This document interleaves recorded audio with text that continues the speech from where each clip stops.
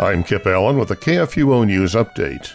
The Concordia University, Nebraska in Seward, Nebraska Board of Regents is pleased to announce that the Reverend Dr. Bernard D. Bull has accepted a divine call to serve as the university's 11th president. Bull, currently serving as president of Goddard College in Plainfield, Vermont, succeeds the Reverend Dr. Brian Friedrich, who served as Concordia Seward's president from 2004 to 2019. Bull will fulfill his contractual obligations with Goddard College for the 2020-21 academic year and then begin at Concordia Seward tenure in August of 2021. During this time frame, the university will continue to be served by interim president, the Reverend Dr. Russ Sommerfeld, who has competently and faithfully served in the role of president since January 1st of this year. Another mom who's prevailed after facing unplanned pregnancy is benefiting from a scholarship inspired by a movie bearing a powerful pro-life message. Sarah recently finished school for massage therapy and took out student loans for the program and licensing. The unplanned movie scholarship will now help her cover the costs related to school.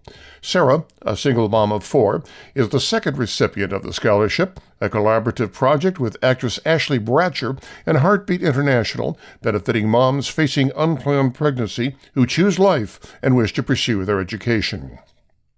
Most Americans back religious freedom as they agree that religion is a fundamental part of people, a recent survey by the Becket Fund for Religious Liberty found. 60% of Americans said that religion for some people is a fundamental part of who I am and should be protected accordingly. A majority of the 1,000 respondents across the United States also agreed that religious freedom and exercise are inherently public and extended to school, work, social media, and other places. Generation Z and Black respondents supported this belief most strongly, the survey found. Pro-life activists with Springfield Right to Life have reported that an ambulance was called to the Springfield, Illinois Planned Parenthood abortion facility on November 19th. Video posted at the group's Facebook page showed an EMS crew wheeling a woman out of the abortion facility on a gurney and loading her onto a waiting ambulance, which then transported her to an unknown hospital for emergency care. Operation Rescue requested 911 records and received a redacted report that verified the medical emergency at Planned Parenthood and that an ambulance with advanced life support capabilities was dispatched.